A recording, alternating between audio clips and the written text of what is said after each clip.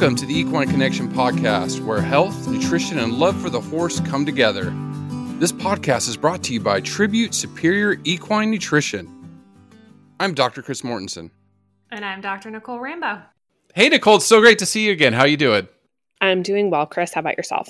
I'm doing really great. I'm really great. And this almost branches off to last week. We were talking about chromium, and you did mention we were going to do a podcast on PSSM. And so I think we'll just jump into it. What is PSSM? Yes. A lot of times like podcast 1 gives me an idea about podcast 2, and then we're 7 podcasts down a rabbit trail. But, yes. When we talked about this last week, I realized we hadn't really touched on it. So PSSM is polysaccharide storage myopathy. There are now multiple types, but today we're just going to focus on type 1, which is the very first one that was identified.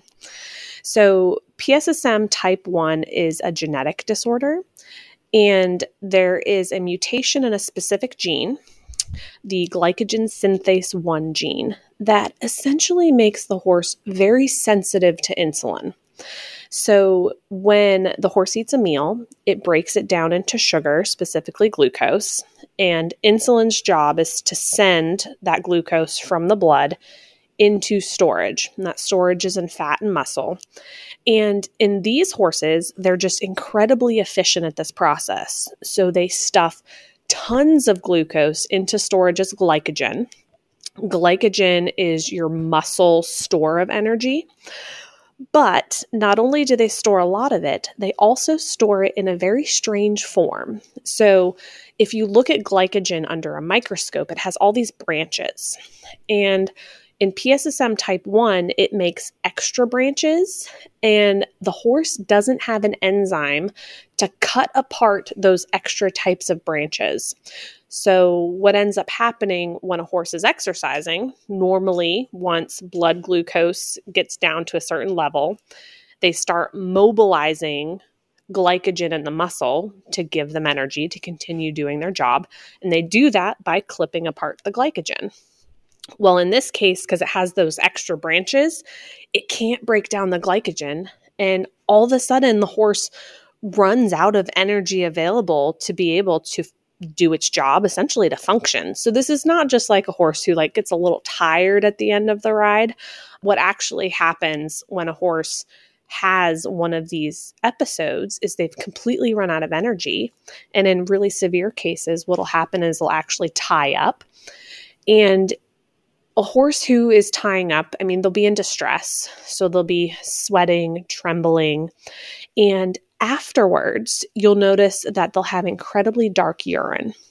And the reason that urine is dark is because it's really high in the secondary compounds from muscle damage. So essentially, because the horse has this genetic mutation, we get this cascade of things that happens that ends up with muscle damage and makes the horse incredibly uncomfortable, and all of those things reduces performance.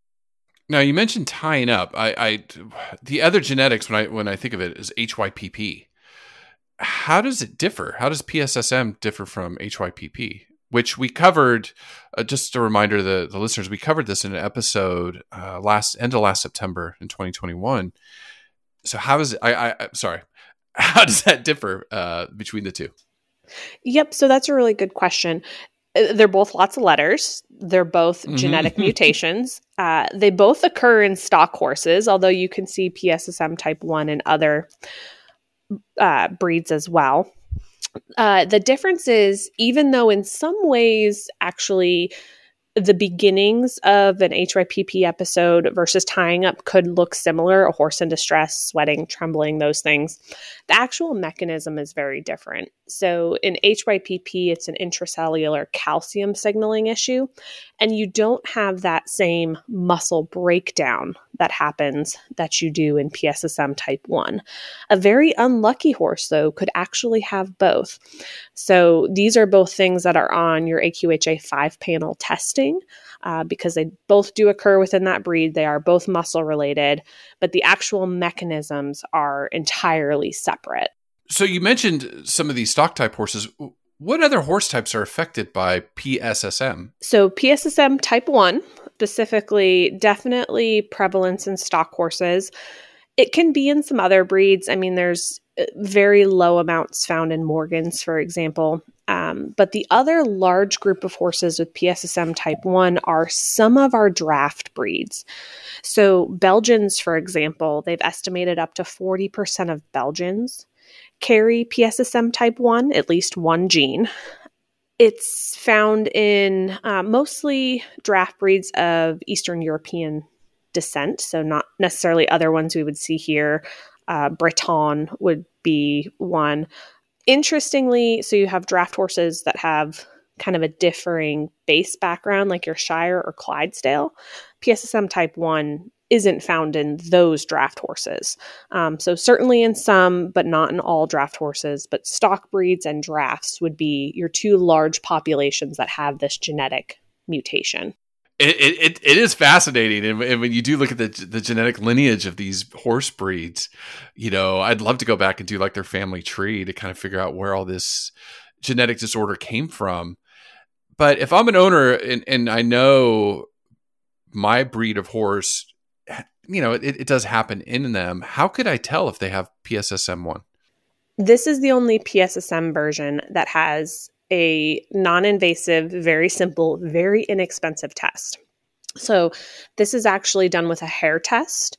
Something you can do through your vet, or you can even send samples off to a lab directly. But essentially, you just have to pull a certain number of mane hairs and send them off, and they're able to give you information on that, whether or not your horse has this genetic disorder. And when you get those results, you would see you see two genes. So it'll be N/N would mean your horse is negative. It doesn't have PSSM Type 1.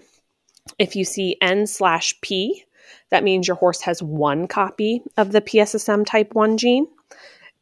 And then a P/P would mean your horse has two copies of the PSSM Type 1 gene. That means it would have had to got it from both its dam and its sire. If they have one copy, it could possibly be in both lines, but they would have only inherited it from one. There is a little bit of anecdotal information that oftentimes horses with two copies of the gene are more severely affected. Because it's a range of symptoms. Some of these horses only have, mild performance issues, maybe some back soreness. More significant would be that tying up, and we'd see high muscle enzymes. So if you were to run their blood after one of these episodes, there's a couple enzymes we would see that are elevated. But it's, thankfully, there's some controversy around some of the other PSSM testing, but for PSSM Type 1, that's something with a peer-reviewed, very well-accepted genetic test that just requires a hair sample. Good explanation. Yep. And yeah, the genetic testing we have today, that's so cheap. It's just amazing. It's amazing. $40. Yeah. I know. It's like, decades ago, that was like $1,000. It's so affordable today. So with all of this being said, we know these horses exist. They're out there in the population. Where does diet nutrition come in? Why are we concerned with their nutrition? Because this particular gene is impacting insulin and glycogen storage, it is one that we have some tools from a nutritional standpoint that we can help manage. So basically what we look to do in these horses is to provide very low NSC diets, so sugars and starches, coming from both our forages and our concentrates. Because if we keep those low, we keep blood insulin lower, which means we're not having that excessive glycogen storage. Now, in order for these horses to do their job, of course, we have to provide them with a different energy source. And in that case, we're looking at providing fat. So we're going to provide these horses diets that are lower in NSC and higher in fat. Originally when we looked at it, we were feeding them low NSC diets with like multiple cups of oil per day. We've learned that not all of them need super, super high fat, but they do at least need moderate to high fat in their diet with low NSC. And then the other important component is that just diet alone rarely is going to be enough to control the symptoms for these animals. Because the other thing you have to do is provide very consistent exercise. And that very consistent exercise, meaning every day for most horses, does two things. One, it keeps them from building up that glycogen in their muscle. And two, what it's going to do is it essentially gives their body the time to train to use fat as their energy source. So what I always tell people when we're making this shift is that it takes at least a couple weeks for the body to upregulate those enzymes that use fat to energy to really get ramped up to do their job. And then we have to keep that process going in order to maintain the horse at some level of performance without having those tying up or milder symptoms. So it's one of those situations where the diet intervention is definitely helpful. The exercise component is so important. Oftentimes you will see horses that maybe they do really well when they're in a regular training program. And then for some reason they've sat for a bit. And you go to put them back to work and all of a sudden they tie up and you've said, well, I've never had this issue with this horse before. But you think back to how they're managed from an exercise standpoint makes such a big difference on how they respond to the dietary intervention. Mm-hmm. Now, one of the things I know you were talking about concentrate, but do you have any concerns with forage or types of forage? Yep, that's a great question. So the NSCs coming from your forage absolutely do make a difference as well. So we're going to want to make sure we have a lower NSC forage. Usually lower than 10 to 12% NSC in forage is appropriate for most of these horses. Where you'd want to be very mindful is spring grass. So we mostly talk about forage sugars and spring grass as it relates to pasture laminitis, but it certainly would be enough to also create a PSSM issue in these horses as well, because we know that when we have those warm, sunny days and cold nights, sugars accumulate in your grass, and it could easily get to be too high for the PSSM horse. Now, supplements, when it comes to supplements, I was just thinking like, okay, is constant comfort okay? Is that something that you should feel comfortable feeding a horse, or are there any supplements out there you'd be like, whoa, yeah, avoid for a PSSM horse? Yep. So for PSSM type 1, referring back to our last podcast, I would avoid any supplements containing chromium. But other than that, your gut health supplements, your joint supplements, anything like that would be appropriate for these horses still. The main thing is we just want to keep total NSC low and make sure we have that added source of fat. So oftentimes I'll recommend we feed Calm and Easy or Senior Sport. And in some cases, we might add a fat supplement on top of that if they need more fat than is provided in those products. And oftentimes what I tell people is it's a little bit of a learning curve with each individual horse on how they need to be managed.